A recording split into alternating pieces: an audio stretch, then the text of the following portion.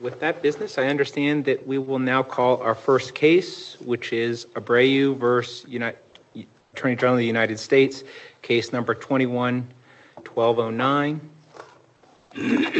Counsel, how much time would you like to reserve for rebuttal? 3 minutes. Brandon? Pardon, what did he say? 3 minutes.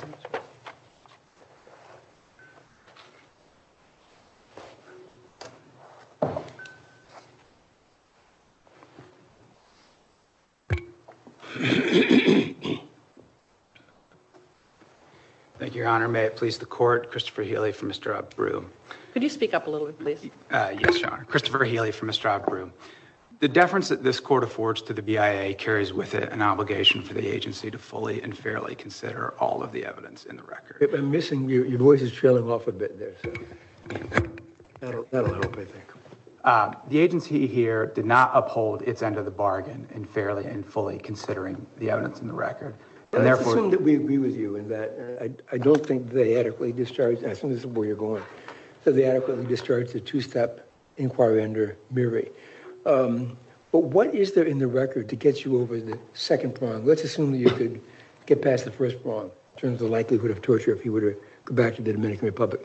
What is there to show some connection, a sufficient nexus between, it's Tito primarily here, but anybody else who might be a persecutor, and either the Dominican government or that the Dominican government would be willfully blind or basically acquiesce to any kind of torture that he might be subjected to by Tito or anybody else? So, Your Honor, there's several things, some of which were entirely ignored by the agency. The first thing that I would point to is Mr. Abreu's credible testimony, and it's also corroborated by Mr. Espinar's affidavit, that Tito has substantial economic power such that he could bribe the authorities to look the other way in response to his Really? Substantial economic power? Yeah. Where's that coming from? There's some reference to his being wealthy or Yes.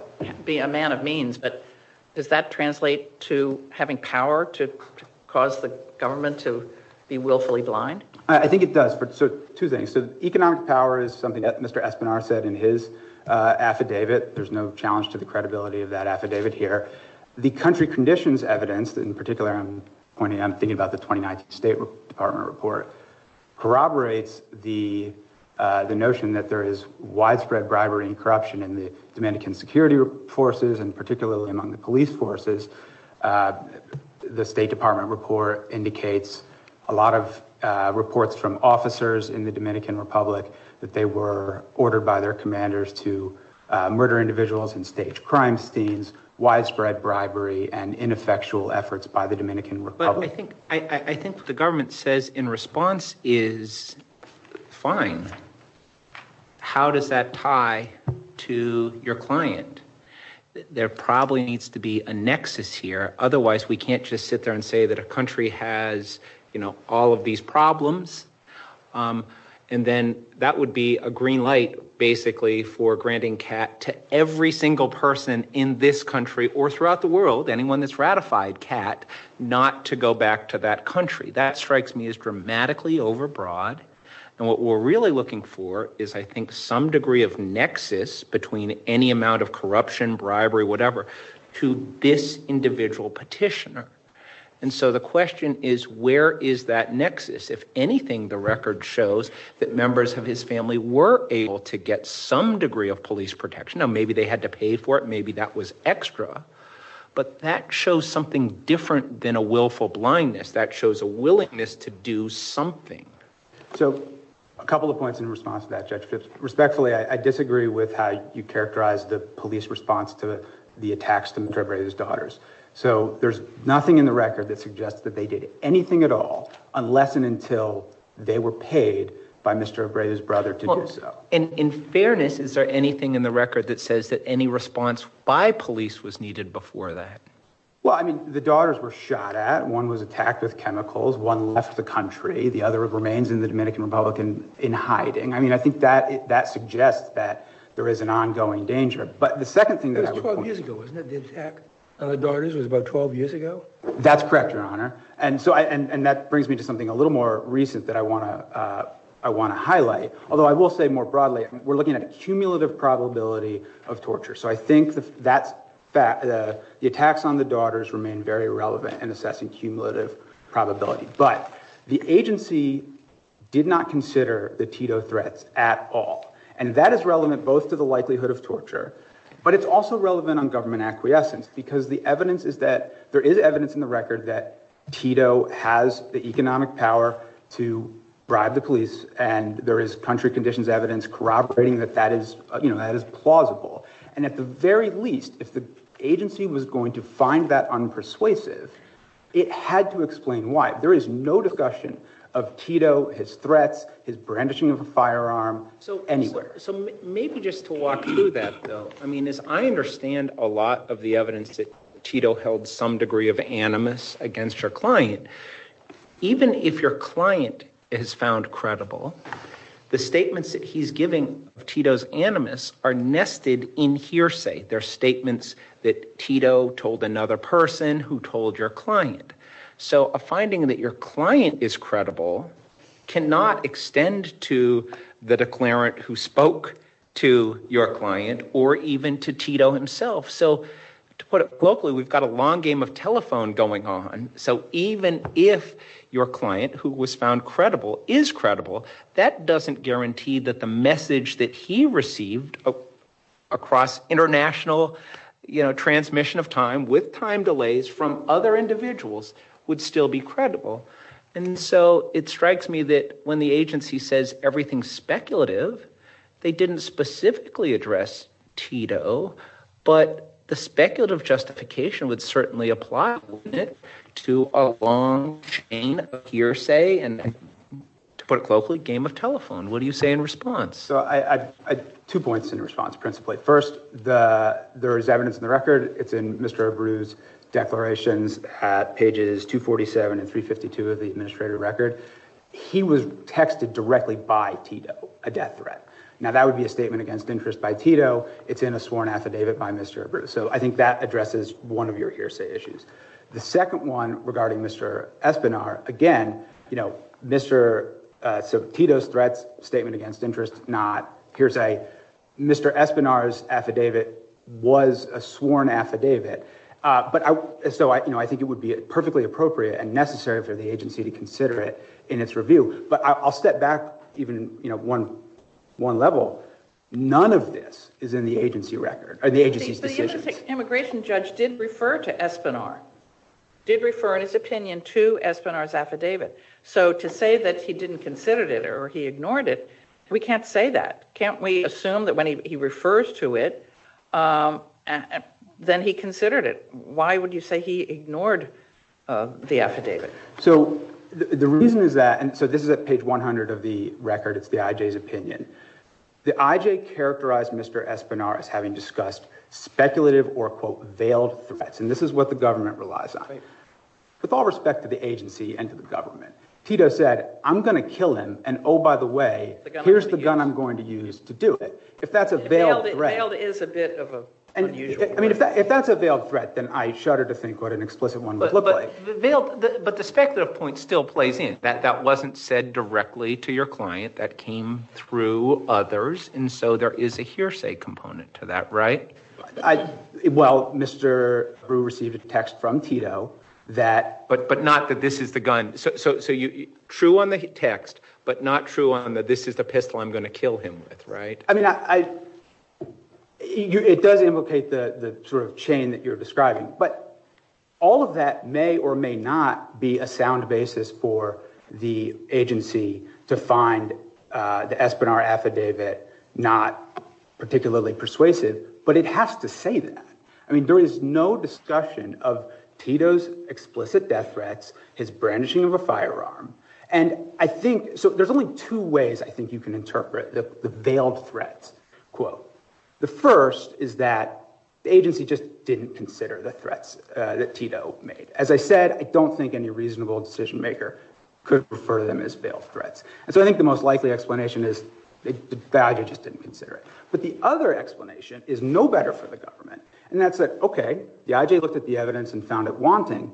But if that's the case, it utterly failed to comply with its obligations to offer a reasoned basis for its conclusion that these explicit threats amounted to only speculative or veiled threats. So if that's true, right, if everything you say works, that we have a failure to give reasoned consideration to a material part of the record, it seems that the redress is remand. In your briefs, you ask for more than remand. You ask for direct relief to be given. But the normal rule is if an agency misses something, we don't substitute judicial fact-finding for the agencies. We send it back to the agency. But when I read your brief, it was very front-loaded, and I understand why. It's advocacy. But the first thing that you asked for was for us to just draw the conclusion rather than remand. Why? Is that still your position?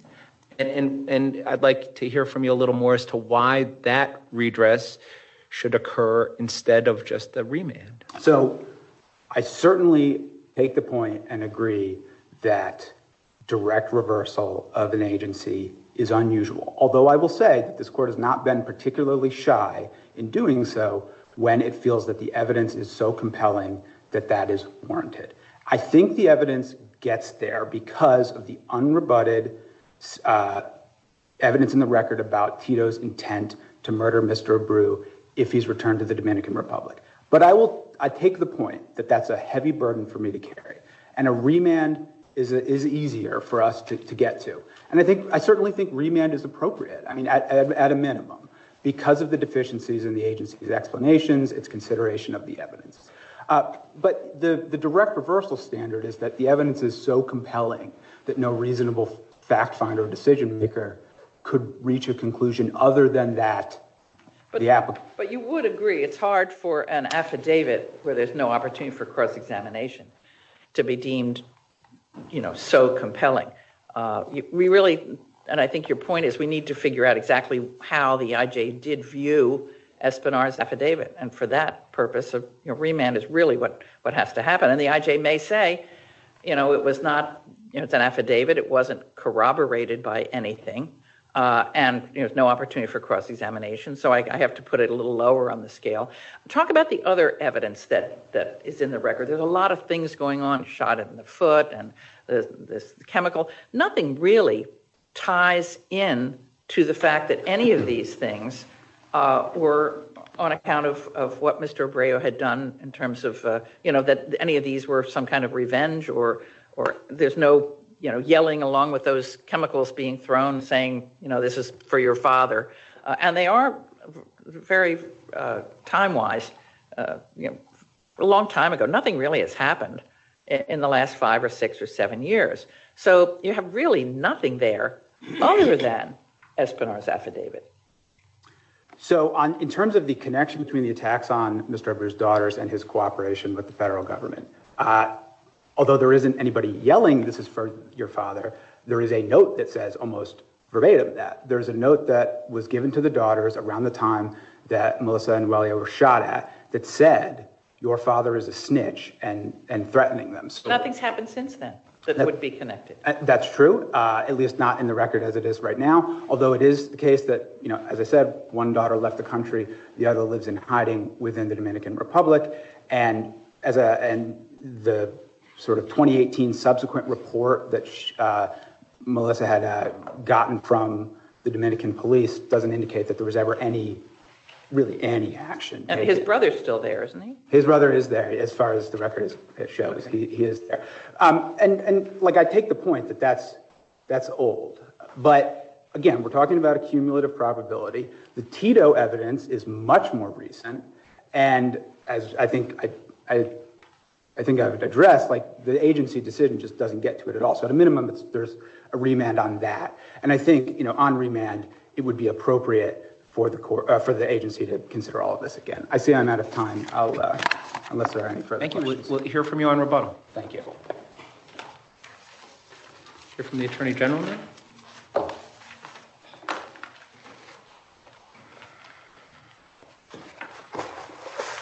Good morning, Your Honors. May it please the Court, Ann Pogue Donahue on behalf of the Attorney General.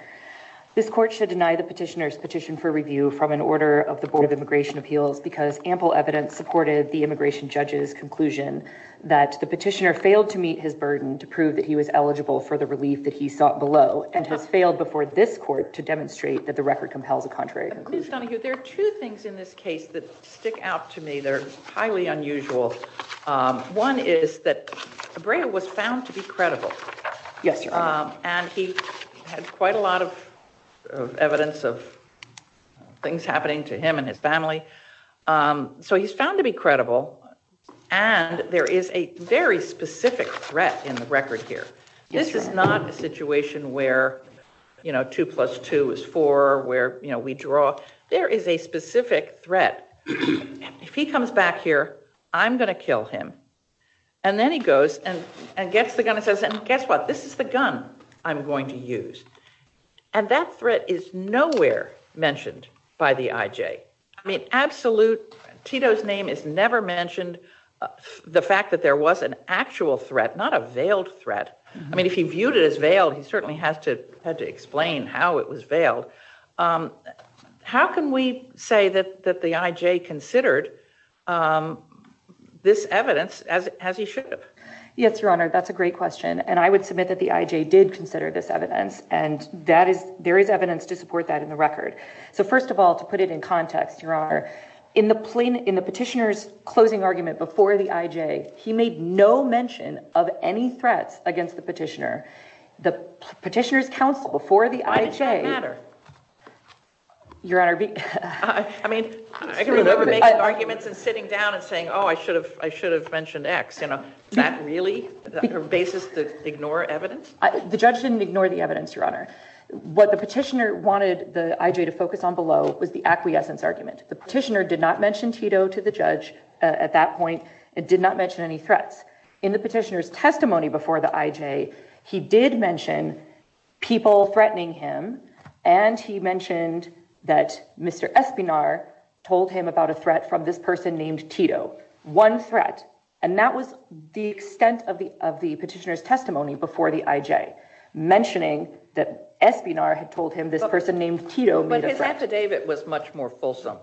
It was, and I would suggest that it's curious that he didn't testify about that, although he was asked many times what threats he had received. Well, I don't know why that matters, whether it's emphasized or not. It's definitely in the record in his affidavit. It is in the record, Your Honor? And Espinar's affidavit as well. I mean, that's correct. It only takes one threat sometimes to... You effectuate one threat, you may torture a person, right? So this isn't, well, how many people are going to make the same threat? Sometimes one very, very, very strong threat suffices for evidence of torture. It sounds like what you're saying is that this just wasn't the issue, and that the issue that the IJ was most concerned about was governmental acquiescence. But even if we go down that road, right, it would strike me that we would have to consider acquiescence in light of what would likely happen upon petitioner's return. And when we would look at what would likely happen to gauge acquiescence, we need to kind of consider the full threat assessment, which would then be inclusive of the Tito threat. And so I guess the point is, even if we say we aren't looking to the Tito threat qua threat, we're looking at it for purposes of acquiescence, isn't the IJ's analysis still deficient?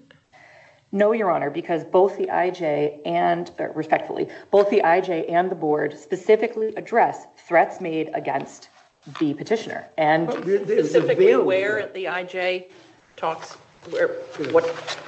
what leads to that conclusion on your part? Yes, Your Honor. On page 4 of the record is where it is for the board's decision, and on pages 86 through 89. What does he say specifically?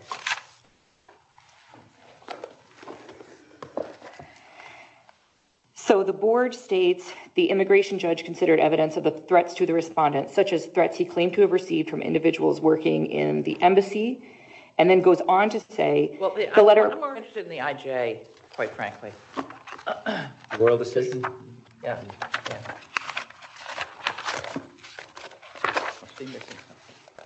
Yes, Your Honor.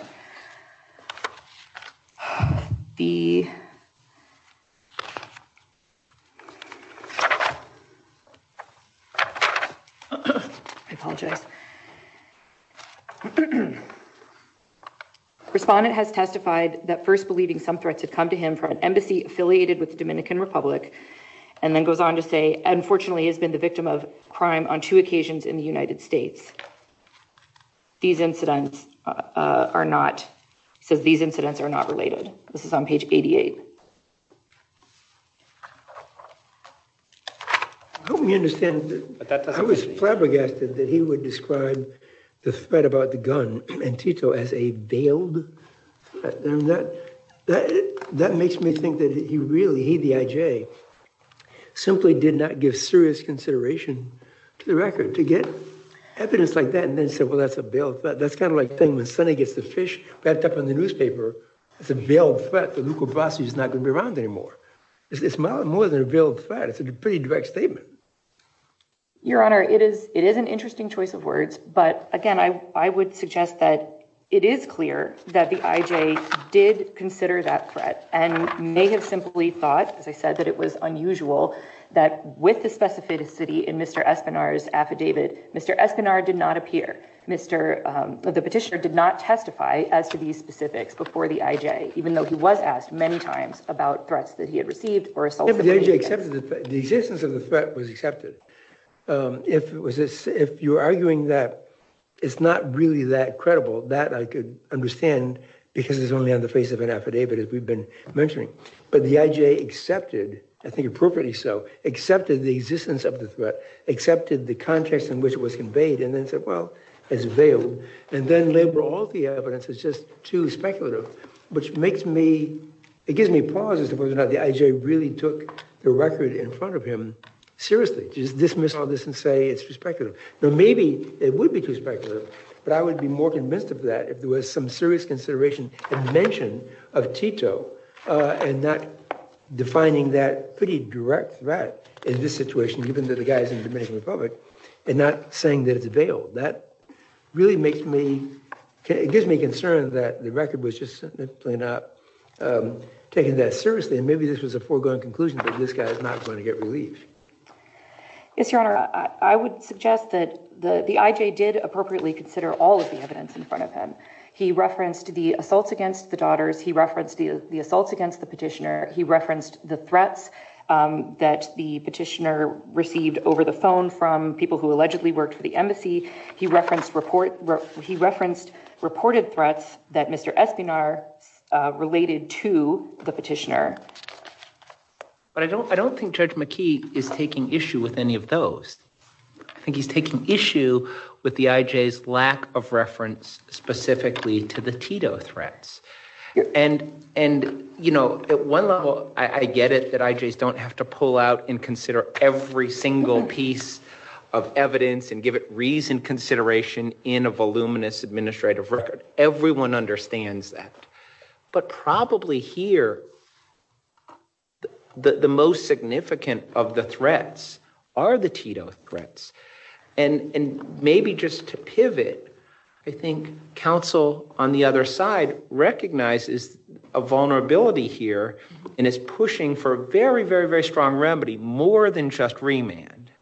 And so it's always awkward to begin to argue if I lose, it shouldn't be that big. But I'd like to hear your thoughts on if we are of the mind that the Tito threats were not adequately considered and given a reasoned explanation. Should this case be remanded, or should we just enter judgment granting the petition based on kind of, you know, that there would be no other option? What's your take there?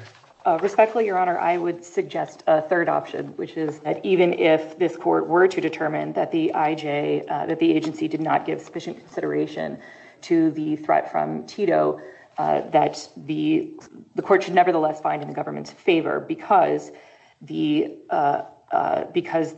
petitioner failed to demonstrate acquiescence or government involvement. But don't you think that any acquiescence consideration would have to account for the Tito threat?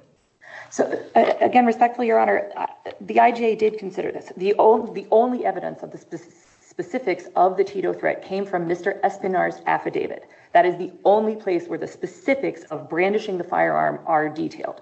And the IJ specifically references, and the board specifically references, the threats related to the petitioner by Mr. Espinar. But the IJ doesn't say, I'm discounting this affidavit. He doesn't say that. And you could not point to anywhere where he really talks about it. So, and there he talks about speculative veiled threats. Doesn't seem to me he really read the Espinar affidavit. And I have a real concern this man goes back, he could be killed. You know? Your Honor, is that worth the remand to figure this out? No, Your Honor, I would suggest it's not. This is one incident. It is It's a pretty big one.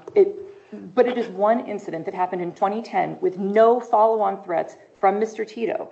And in contrast, the petitioner before the IJ focused much more heavily on the threats, the assaults that had happened against him and the assaults and threats against his family, which the IJ did address in detail.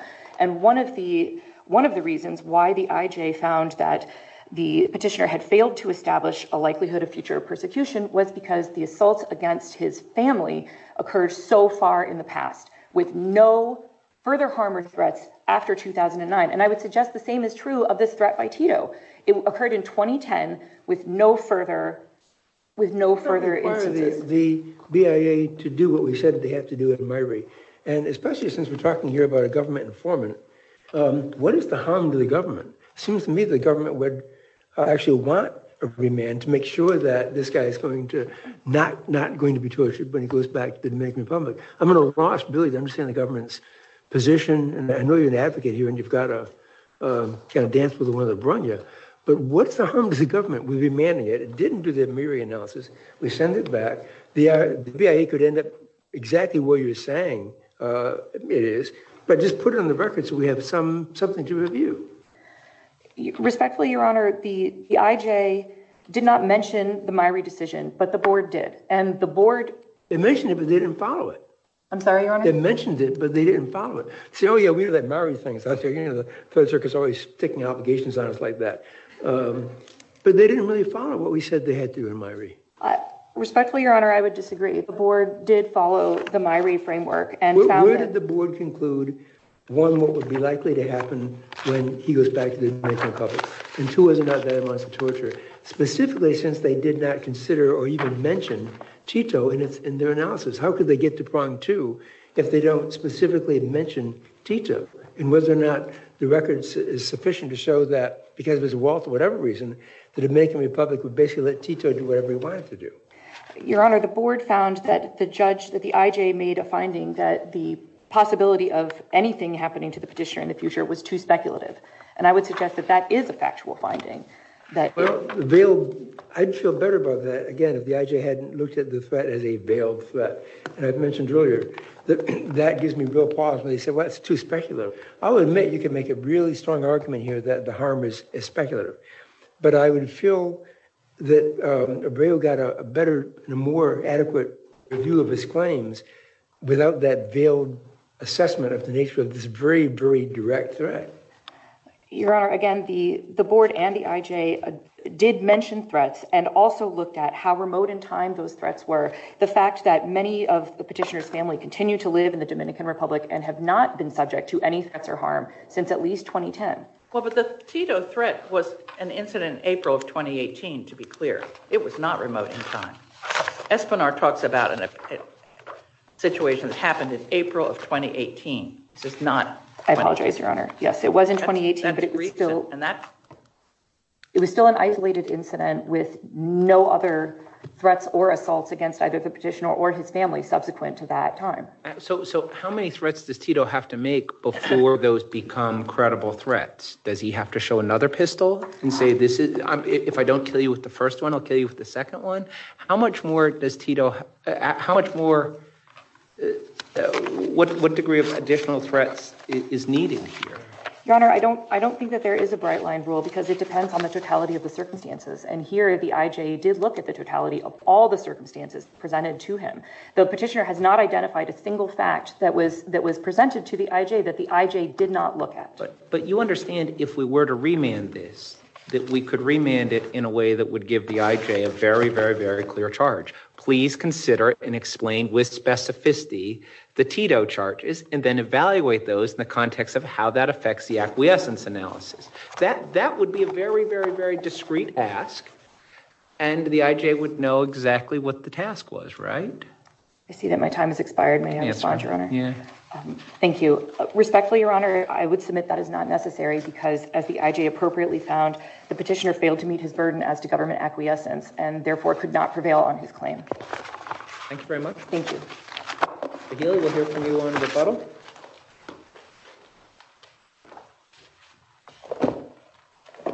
So, thank you, Your Honor. I have just a couple of quick points on rebuttal. I think that reversal is warranted here, but I don't want to let the perfect be the enemy of the good.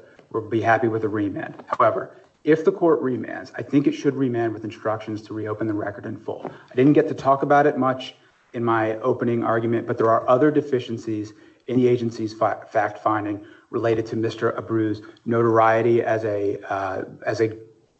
DEA informant that the IJ didn't consider. Is it already in the record? You say reopen the record. You want to be able to put in more evidence? I think that would, I mean, we would like that, but at the very least. That is there. It's clear that his notoriety in terms of him having testified against these folks in the Dominican Republic, there's no doubt about that. That's fair enough, Your Honor. Maybe let me rephrase. At least with instructions for the IJ to consider the full record, not just the question of Tito's threats in relation to government acquiescence, because I do think that there's other record evidence that was not adequately considered by the IJ. So you want to remand for, as the APA says, the whole record? Yeah, I think that would be the most appropriate remedy here, short of, a home run. And I don't want to beat a dead horse, but I mean, the government refers to the veiled threat language as an interesting choice of words. I would say it's maybe more of a revealing choice of words. There's no indication. It's ridiculous is what it is. Call it interesting or whatever. It's ridiculous. Yes, I think there's no reasonable way to interpret that as a fair consideration of the Tito evidence. Judge Phipps, we talked about hearsay on the first go around. That wasn't a basis for. I mean, obviously the IJ didn't consider that evidence at all, but a consequence of that is, hearsay was not a basis for disregarding it, and I think Chenery would preclude the court dismissing the petition on that grounds. But on remand, if the IJ were to say, look, it's just too attenuated, I can treat Abreu as credible, but I can't give full stream of hearsays, that's a different game. That they might be able to do that on remand. We just don't have that now. I don't want to concede that, Your Honor. I mean, I think that is something that the government could argue below. But it need not. But it would be within the discretion of the IJ upon reconsideration of the whole record to discount certain hearsay statements from their overall assessment. Yes, although as we were discussing earlier, I would quarrel a little bit with just how much hearsay this actually entails. There's some reference in the record to your clients thinking that maybe Espinar would appear at the hearing. There was a question, is he here? Added to the witness list, etc. What if the IJ wants to hear from him so that there could be an opportunity for cross-examination? I think that would be appropriate. I mean, if we're really concerned about what's going to happen to this gentleman when he goes back to the Dominican Republic, and I am, that might be something that the IJ could open the record to do that if he wishes. I agree with that 100%. I think the concern is the way the IJ and the BIA looked at the 1 week of police protection that was afforded the brother or the family. They looked at that as a positive thing to say that the government's really not acquiescing here because they did protect the family for some point in time. To me, that shows they're corrupt as hell because they only protected them because they were bribed to do it. So I don't see how that very negative thing is looked at as a positive. Oh, look, they did protect them. Yeah, they were bribed. And so they took the payoff and they protected them for a week. And then I guess the brother ran out of money. Judge McKee, so I agree with that 100%, that like the agency drew exactly the opposite conclusion from that, and that's a legal error. But there's also a reason to fact-finding problem with that too, which is that the agency gave no consideration to the fact that the unrebutted evidence in the record is that Mr. Abreu can't afford to pay for extra protection. So, the government quibbles about whether it really was a bribe or not, but that's kind of beside the point because Mr. Abreu Well, he shouldn't have to pay. He shouldn't have to bribe the cops in order to get protection. Agreed. If there are any other questions, I'm happy to address them. Otherwise, I will. No, thank you very much. Also, I understand that you and your firm took this pro bono. Is that correct? That's correct, Your Honor. Well, thank you very much. We really appreciate you doing that endeavor. Thank you. Thank you.